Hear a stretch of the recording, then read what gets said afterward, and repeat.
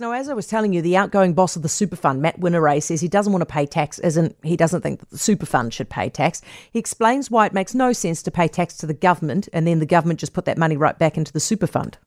If I take my wallet out of this pocket and I stick it in this pocket, I haven't got richer. Fran O'Sullivan, NZME's business commentator, is with us. Hey, Fran. G'day there. Does that make sense to you? In some ways, but I think really what you're up against is what does the next government do? Does the next government stop actually making contributions to the fund? I mean, it's not too far off reaching its maturity anyway. If they were smart about it and they were taking money back, they would actually use it, 10 billion, and whack that off the government debt. They wouldn't just take it through as income. They would actually, really work the fund harder. And I think it could be worked harder. But I can see his point. It makes sense if there is contributions from the government, but only if there is. And there's been times when it's been stalled before and might be in the future, depending on what comes out this week. Do you think what comes out this week will be bad enough to stall it? I think the next government is going to want to make some choices, and if it's national, and national certainly has momentum at the moment, those numbers that have been put up are a little bit rubbery, shall I say, from the tax package. It relies on a lot of things that are by no means certain.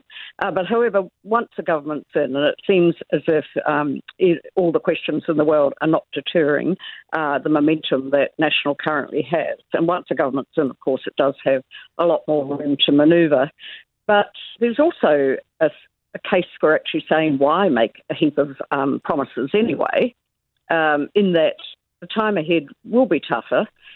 Next government might have to make one or two unpalatable choices along the way. You've got Standard & Poor's saying, for instance, OK, now no credit rating downgrade at this stage, but you're going to have a really good fiscal track to make sure that that stays the same. And there's a lot of imponderables out there in the international economic situation. So I think, a lot of the promises have been made didn't have to be made at this election. I think people realise things are tough, and they also realise that, there will be some hard choices ahead, and to get on top of inflation, those choices will be a bit unpalatable to a number of people. What promises you've got to get out of it quicker. What promises are you thinking of? Tax cuts. No, but Fran, wouldn't you rather have... so infinitesimal, frankly. Some of the...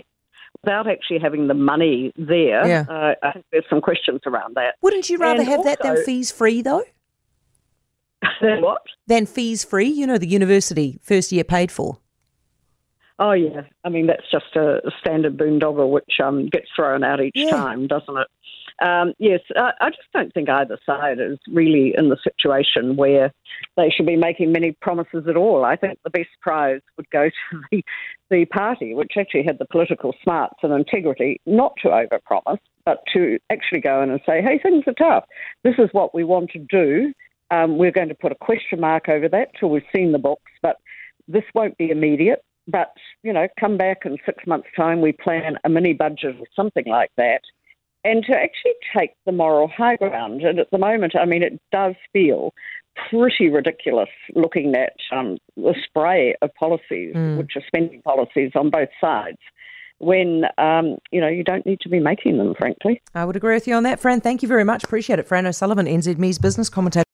For more from Heather Duplessis Allen Drive, listen live to News Talk ZB from 4 p.m. weekdays or follow the podcast on iHeartRadio.